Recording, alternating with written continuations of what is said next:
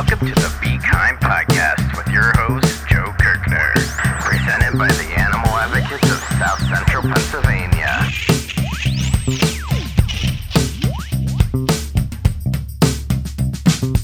Welcome, everybody, to the Be Kind podcast. My name is Joe Kirkner, and I'm part of the Animal Advocates of South Central PA. And the Be Kind podcast is part of our mission to create a compassionate world for all living creatures, whether or not they live north of the Mason-Dixon line or south of the Mason-Dixon line or exactly on the Mason-Dixon line. Because today we are talking to Lauren, who actually lives south of the Mason-Dixon line down in Maryland. And I'm also joined by John today. Hello. And today we're going to talk about a lot of great things, but I don't want to steal Lauren's thunder, so I'll just pass the ball over to her and say, Lauren, welcome to the podcast. Would you mind introducing yourself and telling us a little bit about what you're really passionate about? Hi there. I don't know that I've ever been introduced as someone, specifically someone who is south of the Mason-Dixon line, but there's a first for everything. There we go. Well, thanks for inviting me on. My name's Lauren Schaefer.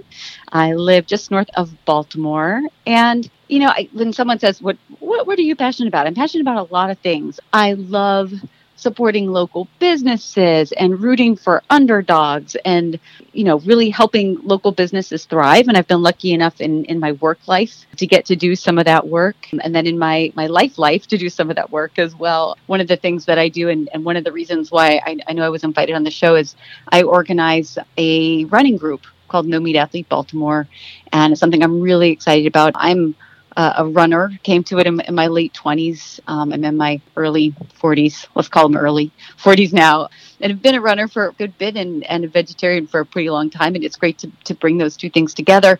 And then the third thing I also get to bring in with the group is we support local restaurants, specifically independent, local, and those that have vegan options on their menus and are excited to welcome vegans into their places. So that's something that I'm very lucky to be able to do. And No Meat Athlete's a vegan vegetarian themed group, so I imagine you have quite a history or implementation of vegan vegetarian lifestyle into your own personal life. Can you tell us a little bit about your vegan and or vegetarian journey? Yeah, you know, I originally from Dallas, Texas, and you know, your diet is like, I don't know, 60% beef, something like that. I grew up on a really meat heavy diet. That's just what you do. It's a celebration. You eat a giant plate of meat. You know, that was kind of how it was. And I never really loved it. And so as I was kind of becoming a young adult, I thought, well, maybe I don't have to eat meat. And it also occurred to me as I was going through college, like, what if I could live a happy, healthy life and not contribute to suffering of animals?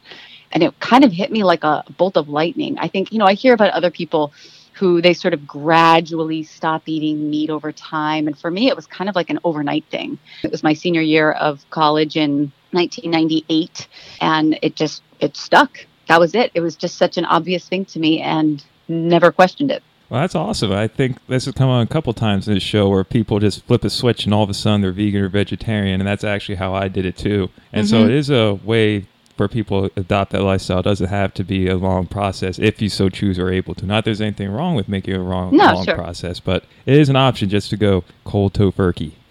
Well, yeah, I cold turkey. Oh, geez, that's terrible.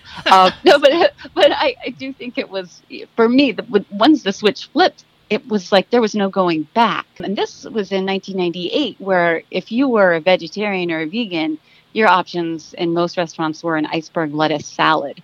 Right. It's not like it is today, where if you decide to start making the switch to being plant-based or vegan or vegetarian, you have a million options. We had no options back then. Oh, I know. But yeah. But it just was so obvious to me that this was, you know, what I want to call suffering in something when I can not. Right. And so for me, it was an easy switch. I certainly am supportive of anyone making any kind of a transition, whether it's one day a week, whether it's, you know, 100% all the way in.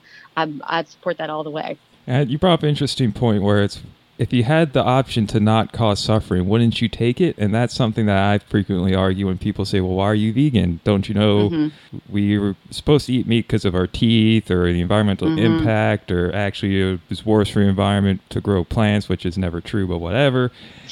Well, it might be true under very rare circumstances. But at the end of the day, what I tell people is we live in a world where we can prevent suffering and death and really not have that big a burden on us. So why wouldn't you choose that? And then when you frame it like that, it gets really hard to argue against veganism. Yeah, it's very true. I think one of the arguments that I would hear is, it's a diet that's deficient. In fact, you have to take supplements. So obviously it's a deficient diet. All diets are deficient in something. That's a lousy argument. Right. I agree. Yeah, because there's plenty of omnivore diets that are deficient in stuff too, but no one ever argues about that. Oh, yeah. Yeah. Oh, yeah. And speaking of diets and supplements and things like that, did you go vegan before or after you really took on your fitness and running? Let's see. So I was about the only running that I did was from my couch to the kitchen to get snacks when I first switched over to a more of a plant-based diet. So was not especially active. That came a lot later. I really became a runner. I belonged to a gym and I was active, but I really started running. I met my now husband, then boyfriend, and he was a pretty serious marathon runner. And I never saw him. Like on Saturday mornings, he was out the door, at 6:30 and came back hours later and was exhausted and was always, doing these runs. And I thought, well, what's the deal with all this? What's so great about this? And then I caught the bug. I got the runner's high in my late 20s and was like, oh, I can make my own drugs. Cool. And it just stuck. In case anyone out there was wanting to clip out our audio and things, Lauren does not make real drugs. No. My body makes the drugs inside of my body and feeds them to my brain. And how has veganism really played into your running in terms of your fitness, recovery, performance, and things like that? Yeah, it's hard to say because I don't have a before and after to compare, right? I was vegetarian when I started running and I continue to be. So I can't say because I did this, I'm, yada, yada, yada. But I will say that for many years before the pandemic hit, every year I have progressively done a better and better marathon time. I continue to gain speed and to gain endurance, even as I've, been aging into my early 40s. And so, we can say that it hasn't hindered performance, but I do think, I compared to a lot of the folks that I've run with, I seem to have tons of energy. I seem to be able to push through my training, very successfully. Certainly I've had injuries over the years if anytime you do anything really hard, you're, push your body to a limit, you're going to get injuries. But I don't think I've had, any more injuries than anyone else. I certainly have plenty of energy. Yeah, I'm a decently hardcore runner myself. I don't talk about all that much because it's very hard for me to talk about running without sounding like a jerk. But so the thing I've noticed with veganism is that's really helped my recovery in a lot of things. Whereas other people, if they go for a long run, let's say 18 miles, they might have to take a couple of days off to recover. I can go out the next day and run another 16 miles and then do a weight exercise in the afternoon and still get all my chores and errands done, things like that. So for me, It's really helped with my recovery. With my strength in terms of lifting and pushing weight, that's still pretty good. I haven't tried to get any of big weights out there recently, but so I can still put on muscle if I make an effort to it. So it really that's where it's played into my active lifestyle. Yeah, I think certainly I seem to have more energy than some of my training buddies in the past, for sure. So what does your food and routine look like in terms of what you eat to both prepare for your workouts, recover from your workouts, and also keep going during your workouts? Mm-hmm. Yeah, I feel like sometimes people will try and overcomplicate things, and I am the queen of simplicity. I also think that it's very easy to jump on trends, and I've certainly seen that, among running groups where people say, oh, I'm jumping on the keto trend, or they don't say I'm jumping on the keto trend, but I'm going to try keto, or I'm doing Whole30, or I'm doing this, I'm doing that. I look at what the best runners in the world do, and I say, if it works for them, granted, I'm not at their level, but it's probably going to work for me at some level as well. And what do the best runners in the world eat? Carbs, right? So my diet involves lots of whole grains, in terms of, vegetarian protein. I eat plenty of tofu and tempeh, lots of nuts and seeds, and loads and loads of vegetables, which of course are loaded with vitamins and minerals and all the good stuff that we need, not to mention fiber. So, it's a really basic diet. It's not that exciting of a diet, but, it's what works and it feels good. Yeah, I'm exactly the same way. I don't eat goos or anything like that. When I just have a bunch of dried fruit and I'll just eat some of that before I go, eat some of it while I'm running. And afterwards, it's usually oatmeal or some type of grains and lots of nuts, peanut butter, beans, rice, and all that good stuff. Mm-hmm. Yeah, I also, while during my training runs, I don't focus a ton on eating, a lot of gels or other carbohydrates on the run. Although if I'm running longer than, let's say, 12 miles, I do use the gel supplements, like the carbohydrate supplements, only because on race day, I know I'm going to need them. And so I want to make sure that I've trained my gut to be able to use those kinds of gels. For people who aren't runners, if you're running long distances, I mean, if you are fully fully loaded, at best, if you were working really hard out there, you might have 90 minutes worth of stored carbohydrate. And so if you burn through all that, what happens is you hit the wall and you feel miserable and it's horrible and you have to walk and you get all kinds of self-defeating feelings and it's awful. So supplementing with carbohydrate on longer runs, it feels better. It fuels your run. Your body needs it. Your brain needs it. And so, for longer runs and certainly for longer races, I do supplement with the carbohydrate gels. It's basically like being hangry, but also really tired in the middle of nowhere at the same time. I sometimes will compare it to, everybody loves the car comparison, but it's apt. If you had a car and that car had to drive 2,600 miles and you put in enough, the tank only holds, 1,000 miles, you wouldn't try and do it in one tank, right? You're going to have to stop and refill the tank. But your body's not a car, but in fact, you only have so much fuel that you can store, and you got to top off the tank. And I'm not going to ask the where do you get your protein question, because I think you already answered that. And despise is a strong word. I inwardly roll my eyes when people ask me that question, and I tell them I just eat food, and then there's protein in food, and I'm fine. I don't sit there and at the end of the day break out the calculator and say, well, peanut butter had 8 grams and then the beans had 12, which means I still need 40. I just eat till I'm full and feel good, and then I go to bed and I wake up and do it again the next day. I think there's also this misconception around protein powder, and protein powder it's like the most ridiculous industry in the world, and it's huge, and everyone thinks, well, if you're active, you got to have a protein shake, you got to have protein drinks. I mean, if your diet is way out of whack, yeah, then maybe you do need protein. Or if you have an illness or, a huge caloric deficit for some reason, in those cases, protein powder makes sense. Or if you're training at the level of an Olympian, protein powder could make sense. I ain't training like an Olympian. I'm relatively healthy. I know how to make a decent meal that has protein in it. I don't think about counting the protein, and I know that my protein needs are met. I don't break out the calculator either. I have at one point in time looked to see, I wonder how much I eat, and it's more than enough. Yeah, I run 75 to 100 miles a week, and I never feel like I'm not getting enough protein. And I also have weight training and things like that in there too. So yeah, don't need to stress about that much, people. So it'll be all right. But there's a whole industry, right? I mean, go even to a grocery store. You don't have to go to like a sports nutrition store, which is also kind of bunk. But any grocery store, you go down that aisle and there's like 20 different varieties of protein powder. Well, they wouldn't be here if I don't need them, right? And I work with, know and run with and work with people who are hardly active at all, who are pounding down protein shakes and protein bars because they think that they're supposed to. It's a really shady thing. And just to provide some ethos to your claims and your advice, can you tell us a little bit about your health coaching and your blog and things like that? Sure. So I have a health coaching practice called Live Full. I work with men and women and help them articulate what their health and fitness goals are. And then we meet regularly and work on building healthy habits and reforming some less healthful behaviors to help people achieve those goals. I do work with a lot of runners. When I first started my practice in 2013, I thought, I don't think I want to work with runners because they have a lot of bad habits. But inevitably, being a runner, I ended up working with a lot of runners and still do. And yes, they do have a lot of bad habits. I was going to ask, dare I ask what those bad habits are?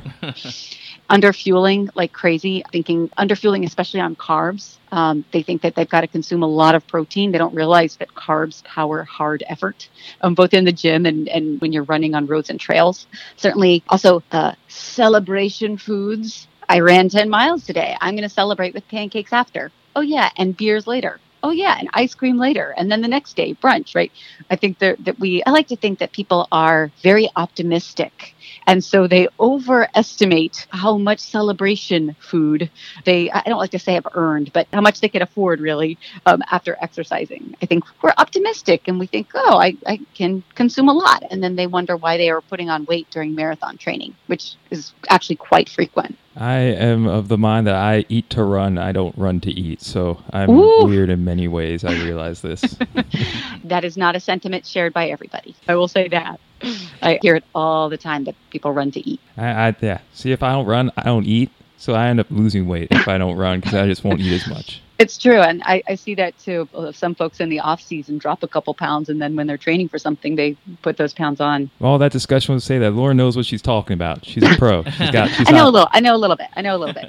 I know enough to get in trouble. And that's the perfect amount to know. Mm-hmm. And you mentioned earlier in the podcast, No Meat Athlete. Could you tell us a little bit about that group and how it got started and what exactly it is for our listeners? Sure. So there is a guy, Matt Frazier, who is the No Meat Athlete. And I came across his kind of sort of a rinky-dink blog sometime in the, I don't know, maybe like 2010, 2012. I'm not sure, somewhere in there. And it was this little blog, and it started to really grow. And he's just a normal guy. He's not like a crazy athlete, but just this normal guy who liked to run. And then he switched over to a plant-based diet, and he found, wow, I really thrived on it, and his running got better. And so he would just, write about his running and his diet a little bit. And I followed along. In 2014, he put out a call in his weekly or however frequent email. Hey, I'm thinking of starting running groups all over the world to spread the message of No Meat Athlete. Anyone interested? Let me know. And I raised my hand. It sounded really cool. I knew a lot of people who were vegetarian or vegan, and I knew a lot of runners. But that Venn diagram did not have a lot of overlap. They were kind of two distinct circles. And so I thought, wouldn't it be fun to start this little group? So in 2014, groups started up in the second half of the year. There was one in Sydney, Australia, and Oklahoma City, and Richmond, Virginia, and Philadelphia, and places in California, and Baltimore, Maryland. I held the first run, and 3 people came, and I was delighted to have them. And the second run, a totally different 3 or 4 people showed up.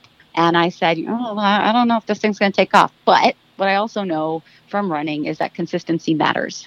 And so I started consistently just scheduling these runs, a couple runs a month, usually on Sundays, a couple runs a month. And I started a nice core group, and then started getting a bigger core group. Before I knew it, I had a community. And what was cool about our community too is that we started partnering with, we used to we'd run somewhere and then we'd go somewhere for food after. It wasn't really a big deal. And then it started becoming a big deal where I needed to call ahead to restaurants and see if they could, do you have room for 30 runners on a Sunday morning for brunch? Can you accommodate us? I had restaurants doing special menus for us. I had restaurants who were, actively seeking us to come. So it's been a really cool operation. I have a rule, which is we only go to local and independent places, which I think is really important because we want to support our local economy and support local businesses who want us there and who are actually happy to welcome the vegan community. They don't have to be 100% vegetarian or vegan restaurants. And in fact, I actually like going to those places and showing them, hey, look at the demand. You should put more vegan stuff on your menu for us. And I've seen it work. So many great points there. And I'm sorry I keep talking about myself, but I have so much in common with you. So it's great to actually talk to a fellow vegan runner. I actually, when I first became vegan, relied heavily on No Meat Athlete for a lot of his tips and advice and recipes and guides in his blog. And also I have his cookbook, workout book, his book on my bookshelf right now that I crack open a lot too. So I'm very familiar with his work, and it seems like he does a great job. And I love the fact he's just a normal guy who's pretty good at running, but also likes plants and not hurting animals. Right? Yeah, it's a pretty laid back approach, which is also my approach.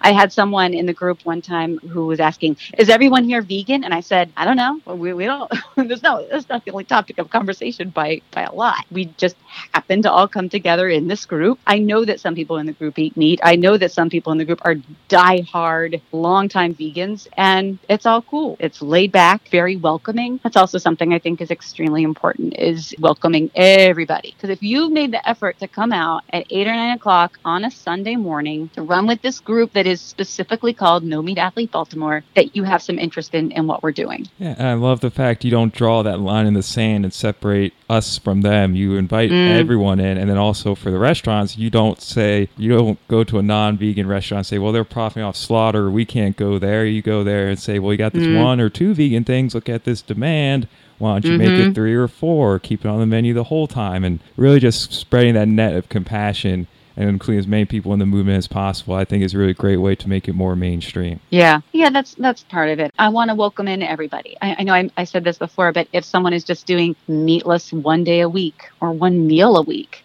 that's a little progress. And how many people do you have on a typical run with this group? Well, Well, this thing happened. It's called a pandemic, and it was a global pandemic, and it wreaked havoc on the planet. Before the pandemic, we were averaging somewhere around 30 folks a run. Sometimes we'd have closer to 40. Sometimes we'd have more like 25. We just had a run this morning. We had 15 folks come out. And again, I was delighted to see every face, or half a face in some cases, for folks who are wearing masks.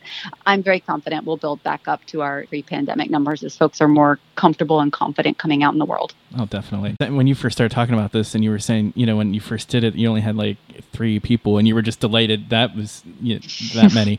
And now it's grown so much, and that's just so great, because isn't such a good feeling watching something like that grow, like something that you are passionate about. Yeah, that's great. We have 1,200 people in our Facebook group. Wow. And I've joked. I'm like, God, if 5% of the Facebook group came out, we'd have 60 people. Before the pandemic, I'm in marketing as well, and so I really enjoy promoting the group.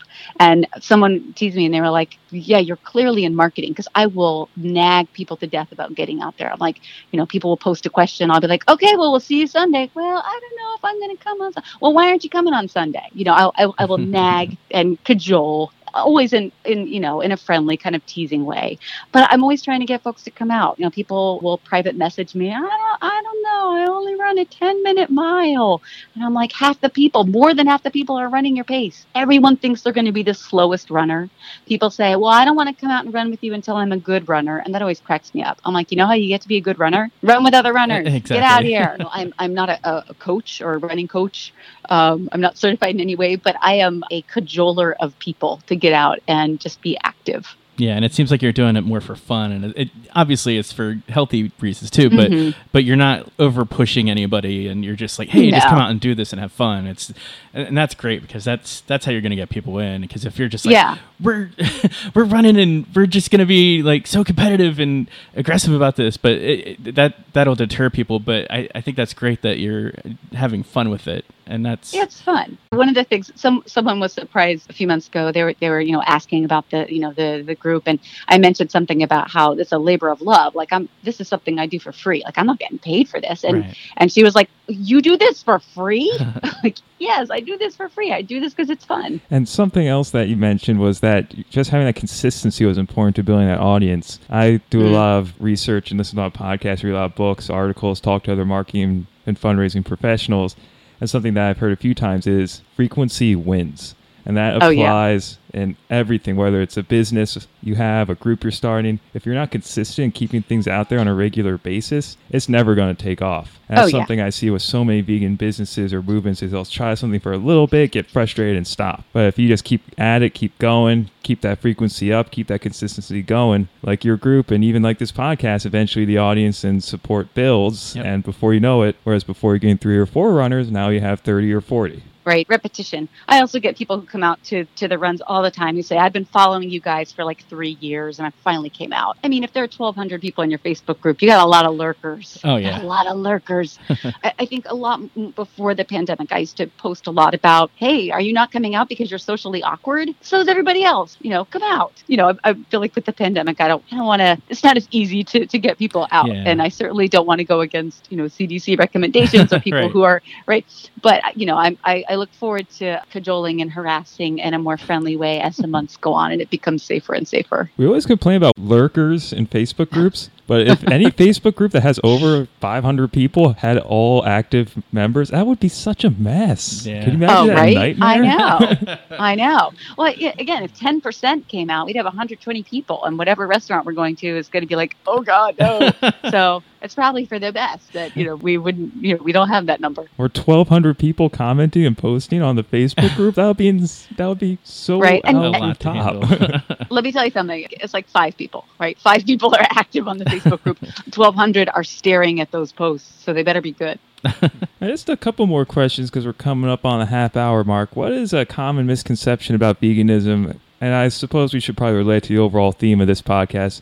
What's a misconception about veganism in relation to athleticism, fitness, running, what have you, that you would like people listening to dispel? It's too hard. It's too hard to do. It's not hard to do. I think people think, oh, it's too hard. I will have to plan everything out, and I'll really have to eat all these exotic foods, and that's just not the case. So I think that's the biggest misconception. I think there's also the misconception that people think, oh, well, I gotta eat all these fake meats, and those are all gross, so I don't want to eat those fake meats. And of course, you don't have to eat any of the meat analogs or the fake burgers or whatever. You can do it easily with whole foods. And my favorite is, I work out too hard to go vegan. You're not that special. Sorry. There's no way that diet could support my awesome workout routine. I'm sorry. I didn't mean to make it a masculine word, but I did make it a masculine. I actually loved it. I was trying to think of a way to address it. Yeah, but no, I get it. Yeah, that's statistics and probability says that argument typically comes from more masculine powerlifting. Yeah. Kind of crowd. All right. So, any other tips for athletes looking to adopt a plant-based lifestyle? I think it's when I think what are the obstacles? I think one of the greatest obstacles to making any kind of behavioral change, especially when it's related to health, is having support and having a peer group. If you are trying to do this on your own, it can be challenging.